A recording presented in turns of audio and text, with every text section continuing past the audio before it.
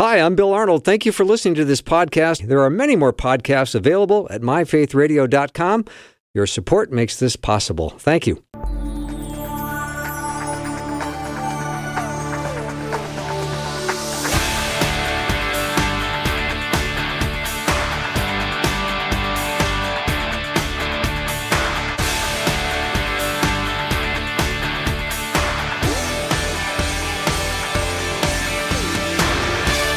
And a warm welcome to the afternoon show. I'm Bill Arnold, and guess what? I guess, according to the calendar, it is time for Guy Talk, or Guys Who Talk, and that's some of my favorite couple hours of the week.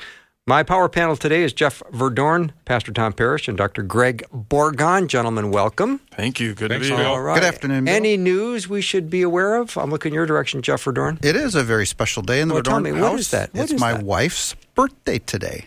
Well, Congratulations. Yeah, so maybe just a quick happy birthday from the guys at Guy Talk. what are we going to do? Just we're say not happy going to sing. birthday. We're not going to sing. I don't know. We should sing, but no, just say happy birthday. Here we go. Happy 1, 2. birthday. Happy birthday. Happy birthday. Happy birthday.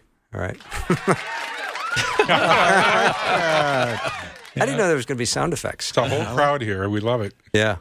All right. We're going to try something new on Guy Talk today. But anyway, in the meantime, get your questions headed this direction, 877-933-2484. Again, 877-933-2484. And today we're going to try something which I'm going to call a deep dive. We're going to take a topic and we're going to spend all of 30 minutes doing a deep dive where we're going to have a little bit of discussion on one topic. We're going to talk for about 15 minutes, and then we're going to open up for questions from you. So today's topic is on the expression, what does it mean? What does the Bible say when the Bible says, do not judge? Yes. Is that just an excuse to get somebody off your back? I'm going to turn to Dr. Greg Borgon and let him get us started. Yeah, I thought as I looked at this subject and did some research, I thought it would be helpful to share some comments, I think, from one of the best articles I've ever read on this subject, in which I totally agree with. So the question is, what does the Bible mean when it says, do not judge? Jesus' command not to judge others could be probably the most widely quoted of his sayings, even though it's almost invariably quoted in complete disregard of the context. Here is Jesus' statement, quote, do not judge, or you too will be judged, Matthew 7:1. Many people use this verse in an attempt to silence their critics, interpreting Jesus' meaning as, you don't have the right to tell me I'm wrong.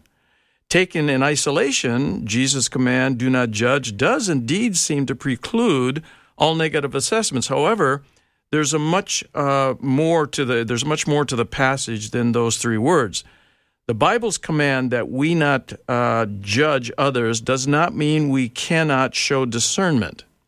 Immediately after Jesus says, do not judge, he says, do not give dogs what is sacred, do not throw your pearls to pigs, Matthew 7:6. And a little later in the same sermon, he says, watch out for false prophets. By their fruit you will recognize them, in verses 15 and 16. So how are we to discern who are the dogs and the pigs and the false prophets unless we have the ability to make a judgment call on the doctrines and deeds? Jesus has given us permission to tell right from wrong. Also, the Bible's command that we not judge others does not mean all actions are equally moral or that truth is relative. The Bible clearly teaches that truth is objective, eternal, and inseparable from God's character. Anything that contradicts the truth is a lie, but, of course, to call something a lie is to pass judgment. To call adultery or murder a sin is likewise to pass judgment. But it's also to agree with God. When Jesus said not to judge others, he did not mean that no one can identify sin for what it is based on God's definition of sin. And the Bible's command that we not judge others does not mean there should be no mechanism for dealing with sin. The Bible, as a whole book entitled Judges, the judges in the Old Testament were raised by God himself, Judges 2:18. The modern judicial system, including judges, is a necessary part of our society. In saying do not judge, Jesus was not saying anything goes. Elsewhere, Jesus gave direct command to judge. This is important. This verse is is pretty strong support of this. John 7:24 says, "Stop judging by mere appearances, but instead judge correctly." Here we have a clue as to the right type of judgment versus the wrong type. Taking this verse and with some others, we can put together a description of the sinful type of judging. First of all, superficial judging is wrong. Passing judgment on someone based solely on appearances is sinful. John 7:24. It's foolish to jump to conclusions before investigating the facts. Proverbs 18:13. Simon the Pharisee passed judgment on a woman based on her appearance and reputation, but he could not see the woman had been forgiven. Simon thus drew Jesus' rebuke for his unrighteous judgment in Luke chapter 7:36 through 50. Hypocritical judgment is wrong. Jesus' comment to judge others in Matthew 7:1 is preceded by comparison to hypocrites in Matthew 6:2, verses 5 and 16 as well, and followed by warning against hypocrisy in Matthew 7:3 through 5. When we point out the sin of others, while we ourselves commit the same sin, we condemn ourselves, Romans 2:1. The third, harsh, unforgiving judgment is wrong. We are always to be gentle towards everyone, according to Titus 3:2. It's the merciful who will be shown mercy, Matthew 5:7. And as Jesus warned, in the same way you judge others, you will be judged. And with the measure you use, it will be measured to you, Matthew 7:2. Self-righteous judgment is wrong. We are called to humility, and God opposes the proud, James 4:6. In Jesus' parable of the Pharisee and the tax collector, the Pharisee was confident in his own righteousness, and from that proud position judged the publican. However, God sees the heart and refused to forgive the Pharisee's sin in Luke 18:9 through 14. Finally, untrue judgment is wrong. The Bible clearly forbids bearing false witness, Proverbs 19:5, slander no one, Titus 3:2. So, Christians are often accused of judging or intolerance when they speak out against sin, but opposing sin is not wrong. Holding aloft the standard of righteousness naturally defines unrighteousness and draws the slings and arrows of those who choose sin over godliness. John the Baptist incurred the ire of Herodias when he spoke out against her adultery with Herod in Mark 6:18 through 19. She eventually silenced John, but she could not silence the truth, Isaiah 48. Finally, believers are warned against judging others unfairly or unrighteously, but Jesus commends right judgment, John 7:24. We are to be discerning, Colossians 1:9, 1 Thessalonians 5:21. We are to preach the whole counsel of God, including the Bible's teaching on sin, Acts 20:27 and 2 Timothy 4:2. And we are to gently confront erring brothers and sisters in Christ, Galatians 6:1. We are to practice church discipline, Matthew 18:15 through 17. We are to speak the truth in love, Ephesians 4:15. Thank you for that, Dr. Greg Borgon. All right, gentlemen, anything we can continue to discuss regarding do not judge?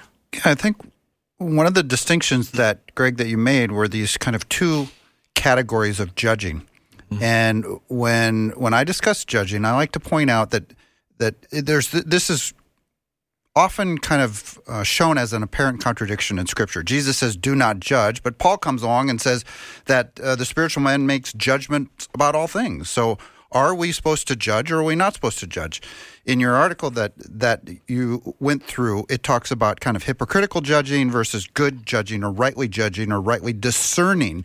And I think that discerning part is the key, because one of the things that is helpful is to go to the Greek word for judging and to judge, and it's the Greek word krino, and it can have two different definitions. All right, here comes the rub. The first definition, to judge, is to condemn. Mm-hmm. The second definition of krino, the Greek word krino, is to discern. And so, are we to condemn? No, we're not to condemn. But are we to discern? Yes, we are to discern. In fact, there's another related word where the definition to krino, it's anakrino, and it means to interrogate, to determine, to ask, to question, to examine, to judge. Are Christians to do that? Yes, we are. In the article, you're talking about looking at sin and people's sin and pointing out to your brother that they are sinful and so on.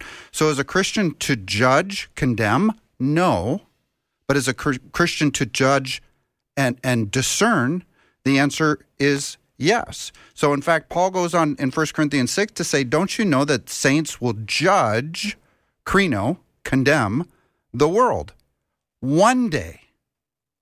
The world stands condemned already, and one day we will judge the world. It goes on to say in 1 Corinthians 6 that we will even judge angels, right? The fallen angels, I believe that's a reference to, meaning to condemn the lost, to condemn the fallen angels. But that's a future day for us to condemn the unbelieving world. Today is not the day of judgment. Today is not the day of condemnation, but today is the day of salvation. The world stands condemned already. Don't condemn the world. Offer them the words of life. What about within the church? Well, Paul says that we should judge those within the church, to discern, right? To examine, to test, to protect all those good things, but not to condemn. Romans 8:1 says that there is no condemnation for those who are in Christ Jesus. So here's how I see judging. We're not to condemn either the lost world or believers. Believers are not under condemnation. Unbelievers are, but not today. And we are supposed to judge, to discern, to examine. And that's the good judging versus the bad condemning judging. I've always come in with stories because being a pastor, I've seen these things over and over. When you see somebody in the church or a friend doing something that doesn't look right, most of us gravitate back to do not judge, so we don't say anything. And then everything goes haywire in their life, and we wonder, what was going on? A friend of mine told me about it. This was many years ago. He was west of the Twin Cities. He was at a Perkins for breakfast, and he was on a business trip. He's a leader in his church. As he's sitting there, all of a sudden, he sees his pastor way across at another table with a young woman. And he's holding the young woman's hand. And they're talking very affectionately to one another. Well, he knew the pastor. He knew the pastor's wife. He knew the pastor's kids. He knew something was right. He went home and he said, I don't know what I should do. This is really tough. How would I handle this? And then finally on Sunday, he said to the pastor at the end of the service, I think I need to talk to you, and if you have time, I'd like to do it today. Pastor said, well, let's go to my office. And he said, Pastor, on Wednesday, I was west of the Twin Cities at a Perkins, and I saw you there with a young woman, and the pastor almost collapsed on the floor. And the pastor said, you did? Yeah, and I saw you holding her hand. Now, I don't want to jump on you, but you're a good preacher of the gospel, and I would hate to lose you, and I'd hate your family. What's going on here? And he said, well, my wife and I have not been getting along. I've got a rebellious son, and I'm stupid. I met this woman, and she's kind, and we decided to have breakfast last Wednesday. But I've been asking the Lord, help me. I don't know how to get out of this because it feels good. I like it. I haven't had this affection in a long time. And so they prayed together, and as the guy got up to leave, the pastor grabbed him and said, I think the Lord just used you to save my life and my ministry and this church because this gal and I had a meeting tonight at a hotel. I'm now going to call and break it off. And he did. Wow. All right, we're doing a deep dive today on what the Bible says, when it says do not judge. What does that mean? What does the Bible say? We're learning about that. And if you have a question or comment about what we've discussed so far, we want to hear from you. 877-933-2484. Again, 877-933-2484. You're listening to Guy Talk or Guys Who Talk. We're so glad they're here today, and we're so glad you're listening. Be right back.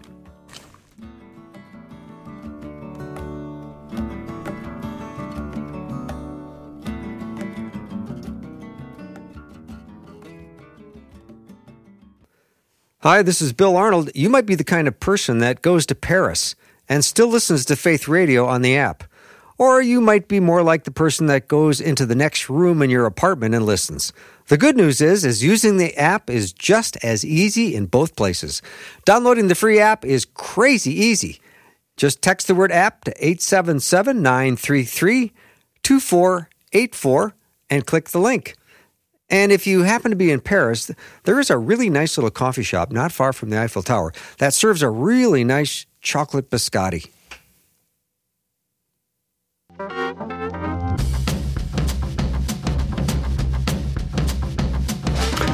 Welcome to Guy Talk. So glad that my power panel is sitting around the studio today. Jeff Verdorn, Tom Parrish, Greg Orgon. We're doing a little bit of a new experiment just called the Deep Dive. We want to take one topic and just spend 30 minutes on it, and then we're going to get back to your questions. You can start sending them over right now, 877-933-2484.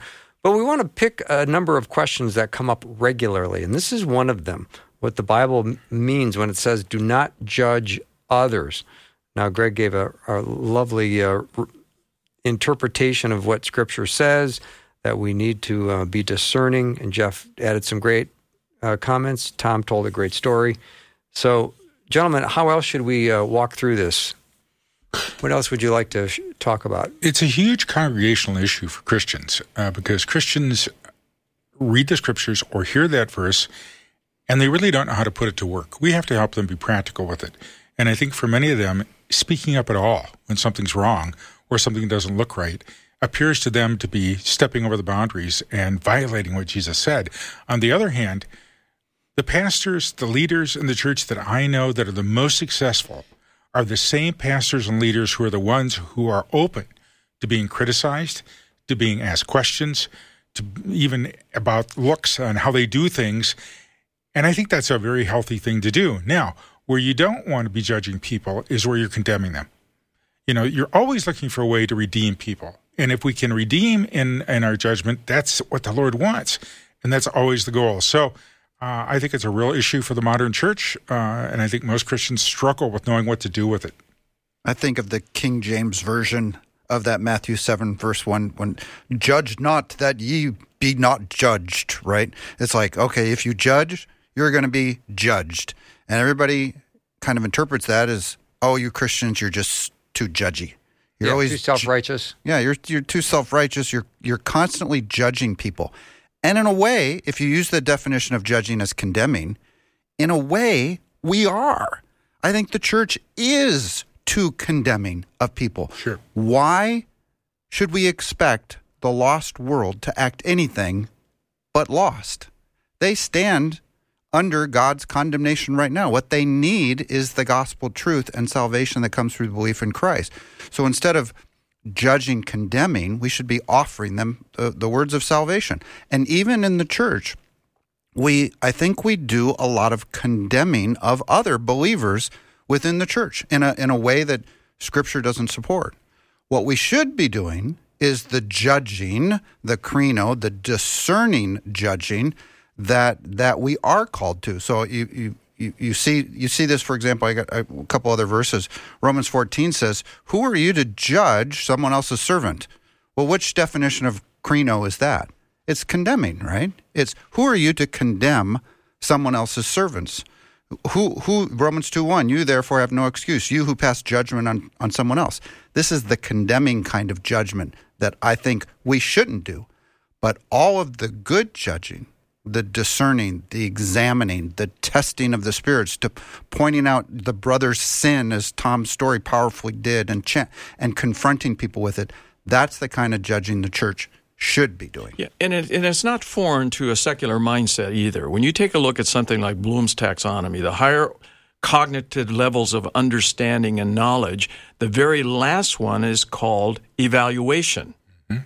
And so the whole idea is you get to a point where you're evaluating a situation. That's what discernment is. You're drawing a conclusion without, as you point out, Jeff, and same thing with you, Tom, without condemning, because that's not your prerogative.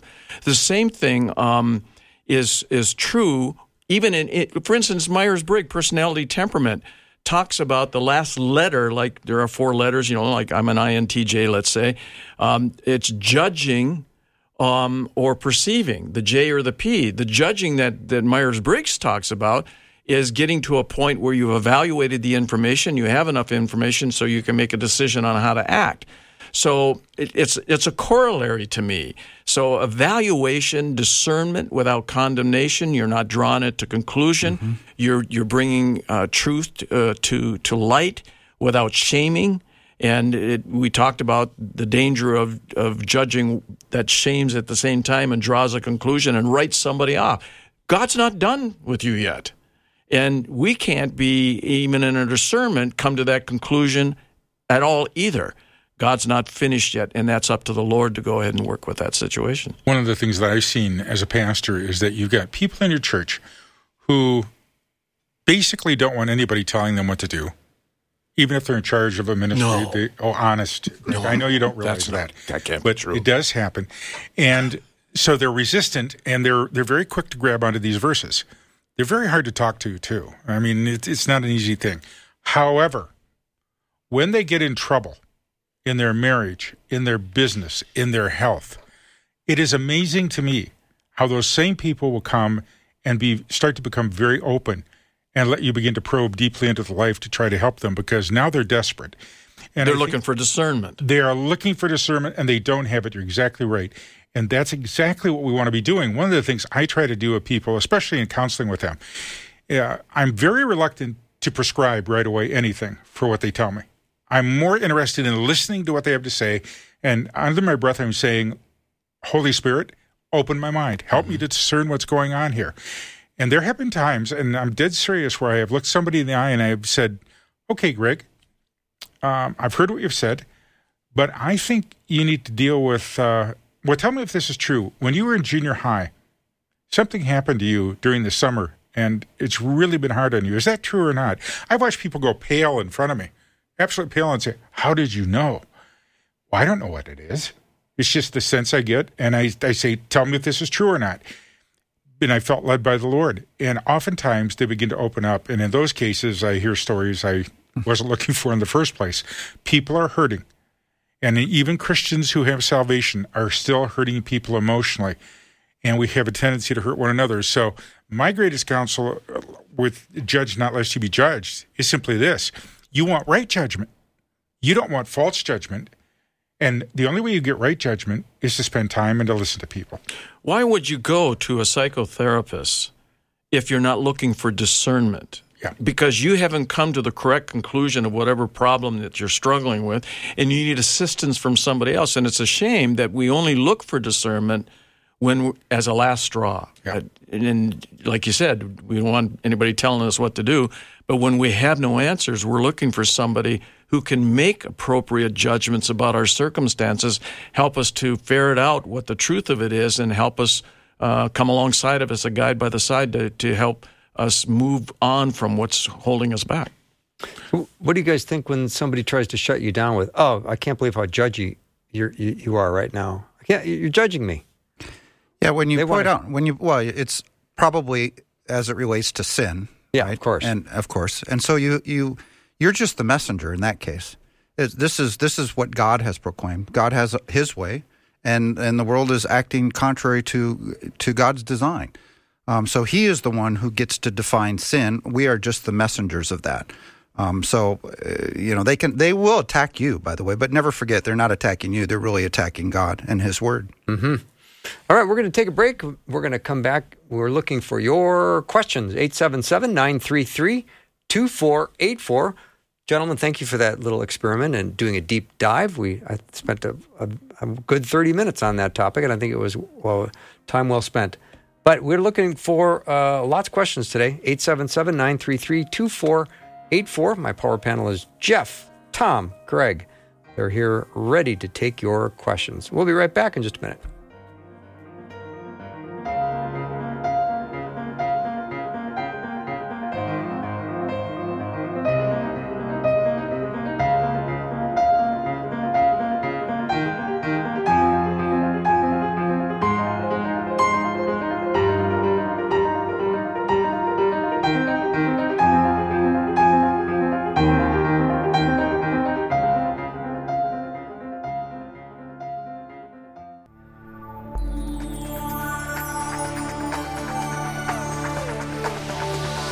It's the afternoon show with Bill Arnold. Prime time, drive time. Let's get it started. Jump in your car. Yeah. What's for dinner? It's the afternoon show with Bill Arnold. Welcome to the show. It is time for Guy Talk, or Guys Who Talk, and we're looking for your questions. 877-933-2484. If you just joined us, we tried a little first-time experiment of doing a deep dive on a topic. The whole idea of what the Bible teaches about judge not, lest ye be judged. I probably as a believer, you've heard some non-believer say to you, don't judge me. And we're just trying to do an understanding of what's the biblical understanding of judge not lest ye be judged. So if you missed any of that, I think it's worth going back and listening. I always suggest going to the podcast and hearing it from the beginning, because I always think that's helpful to hear it in its entire context. All right. Let me ask you this. Are you guys open to course correction in your life? Oh, absolutely. I mean, first of all, we're educated from the very beginning in our life to go ahead and define a destination and then make decisions that will guarantee that outcome. And so when we don't reach that destination, or when we do reach it, it's not what we thought it was going to be. We wish somebody would have come alongside of us and helped us make a better decision along the way. In God's economy, it's not a matter of identifying a destination. It's a matter of engaging the journey and leaving the destination to God, because he'll take us to multiple places we have never been before. That opens us up, I think, Bill, to course correction. If we're willing to go ahead, if we're in the journey with Christ and he's alongside of us, and we're making decisions based on what we see in front of us, that we ought to be open to those corrections, because we want to end up in places that God wants us to end up, and not in places that we have determined we need to be, only to find out, gee, I wish I'd never gotten here. Yeah. I love that answer, Greg. Thank you. That's a good one. And what I like about it is this. When I came on this show many years ago, and what I love about it is that I came on and the Lord basically, I didn't hear a voice, but in my heart said, not only are you going to share, you're going to learn. And so I come to learn from you guys. And quite honestly, you have helped. You haven't changed my biblical theology, anything dramatic. I mean, Jesus is still Lord. But there are little nuances that you've given me that I hadn't had before and I hadn't heard before, and give me a new insight and a new approach. And actually, guys, I'll be honest, I put some of those things to work in counseling and in preaching and teaching. And I've gotten very good responses. The ones that didn't go well, I won't tell you about, but I mean, they went well. And I think that when we reach a point where our ego gets in the way, and I've learned everything, and I don't need to hear anything from anybody, then we're the most lost there are. You learn until the day you die. And my goal is to be a student of the Lord Jesus Christ and of his word until the day I die. You know, my mentor, J. Robert Clinton, talked about the fact that there are certain characteristics of people who finish well. And he, along with his team, examined the lives of biblical leaders when there was enough information to determine how they finished. And then historical leaders and contemporary leaders did over, 3,500 case studies. And one of the characteristics of those who finish well are they are lifelong learners. Yeah. That they don't feel like they've arrived. They're in the process of becoming yet not having arrived. And so a characteristic of finishing well is to be a lifelong learner to your last breath. I've heard that commentators say that the Bible is infinitely deep. And I think I've forgotten more about the Bible than I remember. There's so much depth there. Mm-hmm. And we can spend a lifetime. Some think we'll spend all of eternity understanding the nuances and the depth of God's word. That sounds really fascinating to me. But I'm going to take a little minority view here maybe. Yeah, go ahead. Am I open to course correction? I guess it depends on who is offering the correction and what they are correcting me Amen. on. No, I'm with you. That's not a minority opinion. That's Right? a majority. Yeah. So, I mean, there are some people who say, I don't think you should do that or that or that. It's like, well, thanks for your opinion. But look, I know where I'm going. God has a promise. We have an eternity in store for us. We have an inheritance in store for us. If someone was to come and say, hey, you need to, get off this whole Jesus thing and you're just a Bible thumper and whatever, and I'll say, just thank you. No, right. I'm on this path and I'm sticking with it. Mm-hmm. But what Greg said is about being a lifelong learner. If there's ever someone who can show that, hey, this interpretation, this understanding, this way of looking at Scripture is off, I'm always open to look at that. And if someone can show me, hey, I think your conclusions are off because of X, Y, and Z, or this verse or that verse, or you haven't considered X, well, then yes, I'm always open to that. I could rattle off a half a dozen things that I thought I had settled in my mind about Scripture, but I've changed slightly because of other pieces of information that I either read someplace or were challenged by or whatever. It's like, oh, hey, yeah, I see that in a new light. I'm a strong advocate of going to the Word of God as a preliminary by opening up our heart in prayer and say, Heavenly Father, what I'm about to read today, I don't know exactly what's in there, but I'm open to learn. Is there a command that I should follow? Is there a principle I should embrace? Is there a sin I should confess? I want you to know I'm open to hearing your still small voice in my life, because in listening for that still small voice, it forces me to lean forward to hear it. So I'm going to be listening to what you want to teach me right now. That's an attitude of a lifelong learner, even on an individual basis, going to Scripture and opening yourself up, and you're actually revealing to yourself, because God knows whether or not you're a learner, but you're saying to yourself, I'm putting myself in a posture of learning here. I need to understand, I need to comprehend, I need to act on what I'm learning. And I think we want to take that just one step further. You're right on the money, and here's what I mean by that. We study the Word of God, not so that we become great theologians that have great intellectual insights and can answer questions nobody else can ask or answer. What we're trying to do is to know Jesus, to become more like him, to let our character come into shape with his, and to live thankful lives. I don't know any other way to do it, Greg or Jeff, except that to go into the Word and let the Word speak to me. And how many times have you gone into the Word, read the same passage, 1,000 times, and all of a sudden today it hits you differently? Yeah. Proverbs says the way of a fool is right in his own eyes, but a wise man is he who listens to counsel. Yeah. I try to surround myself with wise biblical counsel, and I try to listen to it. Mm-hmm. I've said before that if I want to be a person of influence, I probably need to be a person willing to be influenced. That's a great statement. And I think what I mean by that is if I want to share Christ with somebody and they say, well, I might be open to having a conversation, but I like to go hiking up a mountain. You want to go with me?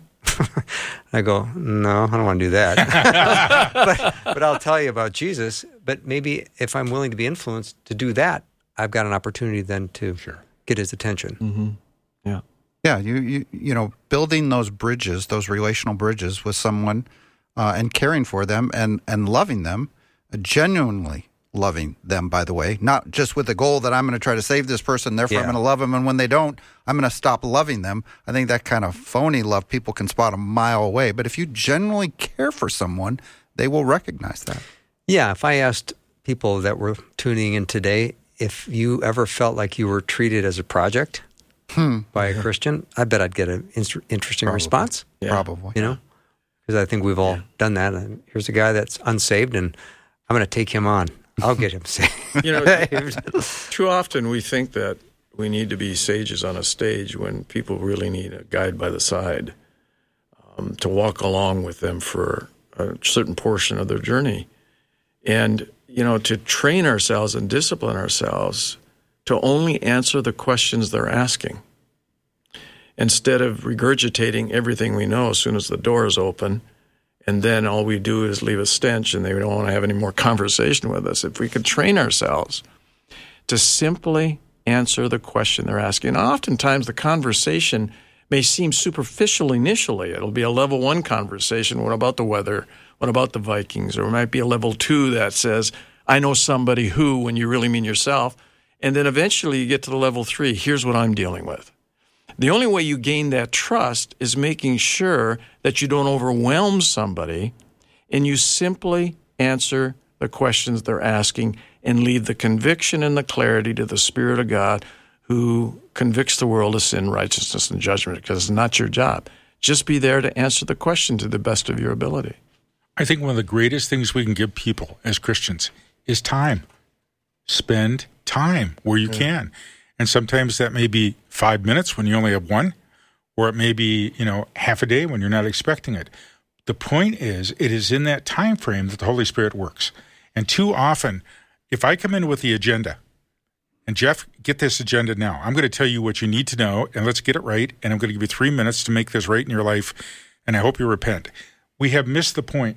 We have intellectually approached the process where I may know the truth of the gospel, but my goal when I go talk to Jeff or Greg or Bill or whatever, or let's say a non-Christian, is to listen enough to what the Holy Spirit is doing in that person's life, because I found they will tell you If you give people time, they will tell you their spiritual needs, whether they recognize they're saying that or not.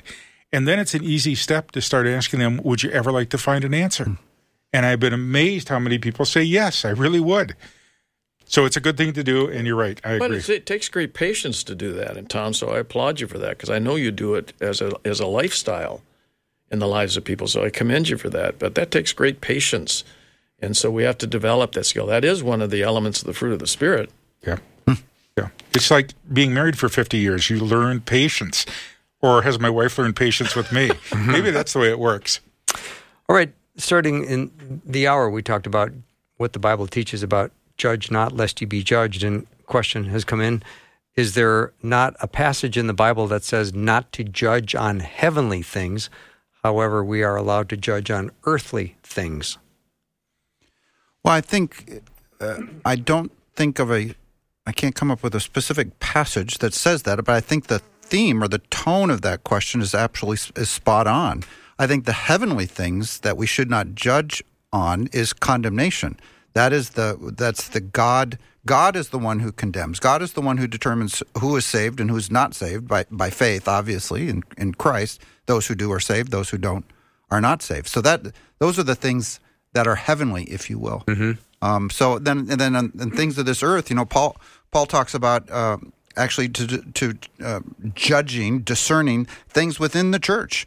And so, yes, those are probably the earthly things. Are you not to judge, krino, discern, those inside the church? God will judge those outside of the church, meaning krino, condemn, but we are to judge those who are inside the church, discern. So, yes, I think if you wanted to say it that way, heavenly versus earthly, I think that's actually fits within that model of what krino means in the Greek. I wish the church was more like a football team. I played football and coached for many years. And I was a linebacker, and then for a while I was a running back. Not a fast running back, but a running back. The bottom line was I looked to my buddies to tell me what I was doing right and doing wrong, how to make it better. Tom, you missed the hole. Tom, you got to take one more step this direction. The coaches would do that too. And I found that if I listened to them, I got better. We need to be thinking about that in the church. The good kind of judgment in the church is where we say to one another, I just, when you spoke to me, I felt like you were angry. I don't think you were, but are you aware of that? Now, I've had people do that with me because I'm very strong-willed in what I say, and I've had to learn to back up. And you know what? I appreciate those people doing that. Now, there are some people that will judge you, and they're not looking to redeem you. That's another matter. But those that are really trying to help, we need to do that with one another, and that's what the New Testament's about. People take the New Testament where it says love one another, serve one another, take care of the poor. We always think that's out there in the world. It's predominantly in the church because that's how we love one another. Those are probably the people that have the plank in their own eye, right? Remember, Jesus says before you work on getting the speck out of your brother's eye, take the plank out of your own. And I think the church generally can be guilty of that. We're busy pointing fingers at everybody else, saying, "Oh, look how they're living their lives," and what we should be examining is our own and making sure we get that plank out of our own eyes first. By the way, it's not wrong to let your brother know that he's got a speck in his eye, right? Mm-hmm. But first, make sure the plank is out of your own eye. One of the points that you made earlier, Jeff, I think is worth underscoring, and that is you have to be careful of whose counsel you're taking. Mm-hmm. And so you have to be discerning about who you're going to listen to. I think one of the helpful passages along these lines is Hebrews 13:7. It says, "Remember those who rule over you, who have spoken the word of God to you, whose faith follow, considering the outcome of their conduct." In other words, what that's saying is that when we take a look at somebody's life, are they living a consistent life? Are they living a holy life? Does their life bear the fruit of what they're teaching? I mean, that's good to know if you have that ability or that freedom to do that, but to take counsel from that. Now, sometimes God can use ungodly people to give you counsel. They're speaking truth to you, regardless of the vessel in which is delivering it. And so that's where we need to, as the Bereans, go back to Scripture and find out what's true and what's not true. I mean, the best commentary on the Bible is the Bible. I mean, that's why when we were even looking at this passage on judging, we looked at other scriptures to help us understand what's meant. We didn't cherry pick and pull one verse out of there because it seems so strong, and we often do that because, frankly, some of us are just lazy about looking at what the rest of Scripture has to say about the subject. So that's hopefully what we were able to share with you folks, is that here's the other counsel of Scripture to give you a more robust understanding of what it means in terms of legitimately judging versus illegitimate judgment. Totally agree. All right, we'll take a little break. When we come back, lots more Guy Talk. I have lots of good questions coming in, but send yours over, 877-933-2484, and we'll be right back.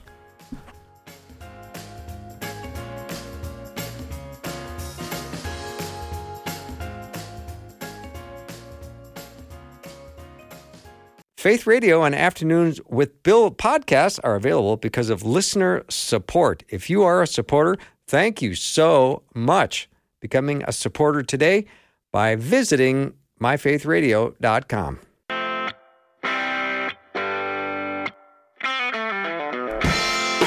Welcome to the show. It is time for Guy Talk, or Guys Who Talk. My power panel today is Jeff, Tom, Greg. That's the lineup. We're happy to be here. It sounded like some kind of radio announcer. Tom, Jeff, Greg. All right, Greg, I'm looking at you. This is you're going to be the only one that answers this question, if that's okay, because these guys have answered it in the past. I don't think you have. The question is, a close relative invited everyone to same-sex marriage. What would you say? If I was invited Yes. to a same-sex marriage? Yes. Close relative. Close relative. Yep. Here's the struggle, and then I'll tell you how I would respond. All right. The struggle is, all right, if I go, am I lending support to a lifestyle I don't believe is biblically correct? Mm-hmm. And so oftentimes we make a decision not to do something like that because we don't want to be labeled as endorsing a lifestyle we don't agree with. But I've always looked at it this way, Bill. Is this a hill to die on? Is this a hill God's called me to bleed on? Or is this a hill that I shouldn't be climbing at all? In other words, now I have in my family people who are living that kind of lifestyle. So I haven't disowned them. I love them in Christ. They know exactly how I stand. So would I go to the wedding? I probably would. But it's only because they know how I stand on the issue, but I'm just demonstrating my unconditional love for them. And so I'm not going to stand up and make a pronouncement at that wedding about what I believe, but the fact of the matter is I'm not going to allow that to provide a barrier for further conversation that may happen after that. Mm-hmm. I think he listened to Guy Talk when we did this question. Did that sound similar? was a great answer. Very, very good. Very similar to what we Well, you talked think of about. it this way. Jesus got in trouble because who did he go eat with? Tax collectors and sinners. Mm-hmm. You know, people criticized him because the Pharisees' attitude was total separation. Did Jesus ever sin doing those things? No, he didn't. But he went there in his presence, and he often had an opportunity to say something. I agree, Greg. We don't want to ever burn the bridge with people. What we want to do is be able to cross the bridge on Jesus' terms, not on just their terms or our terms. All right, here's a softball question. Why does Christianity have so many different denominations? What are the differences? I'm a Lutheran. Should I not talk to a Catholic? Well, being a Lutheran, I think you should talk with everybody, quite frankly. Just know the bottom line is, if you take Lutheranism, Methodism, Presbyterian, Roman Catholic, if you get down to the brass tacks, all of them claim Jesus is Lord and God and Savior who rose from the dead. Okay. Now, there's going to be lots of differences beyond that, and there's going to be issues. But I'm with Greg. What hill do we want to die on? Mm-hmm. I want to die on the hill of who Jesus is and what Jesus has done for us. And therefore, when I talk to priests, when I talk to Roman Catholics, when I talk to Pentecostals, when I talk to, it doesn't matter who, I want to listen to what they have to say. It doesn't mean I'm going to agree with everything. Doesn't mean I'm going to participate, in everything that they want to do. But I am going to respect them and listen to them. And the reason we have so many different denominations is because we have people, they get focused on one aspect of Scripture, and then they seem to run their whole life by that, and it becomes almost a denominational issue, and that's a shame. I have a close friend, a godly individual, who does not refer to himself as a Christian because of the connotation that it now has in many venues. He calls himself a follower of Christ. So he doesn't identify, even That's though... what Christian means, by the way, right? Yeah, a follower of Christ. A follower of Christ. Yeah, okay. So he doesn't say, well, I'm a Baptist, or I'm a Presbyterian, or I'm a Lutheran, or I'm belong to Converge, or whatever. He says, I'm a follower of Christ. And when he's pressed to say, well, what's your denominational background? Well, I'm associating with this for these reasons, but that doesn't mean I always will, depending on if they stay true to God's Word. That's why I'm a follower of Christ. There are, in history, I think there's two reasons why we have so many splits in denominations. I think first, by the way, let's establish the truth that there's one church. Mm-hmm. There's one people of God, right? There's you are either born again and a believer and are part of God's church, of which Christ is the head, or you're not. Now, man has developed denominations. People have gathered themselves together in groups of people who think like-minded or have similar interpretations of passages of Scripture and so on. They're all Christian as long as, Tom, what you were saying earlier, that they understand the true Christ, that he's God in the flesh. He came, born of a virgin, died for the sins of the world, and rose again, right? If you believe that, that's the true gospel. So you're a believer, you're a Christian, you're in the true church of God. Sometimes people have gotten led astray by ancillary issues, side issues, and then have focused on those and said, unless you believe this, we can't have any fellowship with you, and have divided off and created a new denomination. And that's some of the explanations. But some of the explanations is the group that you were in, the denomination you're in, went astray of the Word of God. Yeah. They abandoned the truth of God's Word. They had abandoned the core teachings of Scripture. And some said, hey, we no longer want to be associated with this group, so we are going to break away and start a new denomination. I would argue that second description is a very valid reason. Mm-hmm. If you are in a denomination or a group of believers that is straying from the Word of God, well, then yes, if you can't reform it, separate yourself from it and find people who are willing to stick to the truth of God's Word. Well, and that's why we have the creeds. You know, the creeds, the Apostles' Creed, the Athanasian Creed, the Nicene Creed, the one in Corinthians that Paul uses, they are the focus point for all believers. If we can't agree on that, then we have nothing to focus on, because then we're going to be off on all the other things. Who is Jesus? Who is God the Father? Who is God the Holy Spirit? What's the basis of salvation? Apart from that, things will vary, and they do. Mm-hmm. When I was young in the Lord, a man took me under his wing and discipled me on those very things, where talked about who Jesus was, what the Bible, the importance of prayer, fellowship. So I got a basic disciple. Over a year he spent with me. I had to memorize Scripture. I had to outline sermons. I had to keep a prayer list. And so it gave me the foundation I needed. I don't see a lot of that happening today. And so it's no wonder that we have people who are followers of Christ, but yet ignorant of the beliefs. Yes. And so having those basic foundations, which you just described, is important to establish a foundation so that we can stand on something solid and reach out to others with the gospel. There's no unity unless that unity is in truth. It's got to be based on truth. You can't just disagree about so many different doctrines. My core list of essential Christian doctrines has 20 items on it. Now, I think, you rattled off about 5 or 6 or whatever. Mine personally has about 20 things that are my foundation of core truths of the New Testament. Nicely done, gentlemen. Can you believe that is already the end of hour 1? Wow. God Talk. But here's the good news. We do hour 2. Yes. In about 4 or 5 minutes, we're going to start it again. Keep your questions coming. Now, some of you sent in questions in hour 1. I really hope you can continue to listen, because that's what's going to lead off hour 2.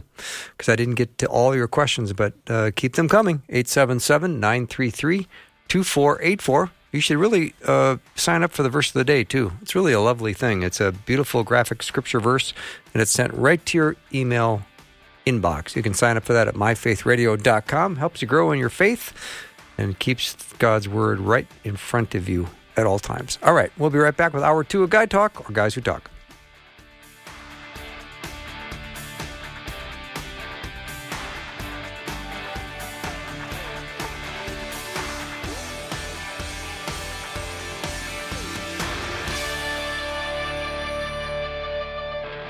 Thanks for listening. Programming like this is made available through your support. Information available at myfaithradio.com.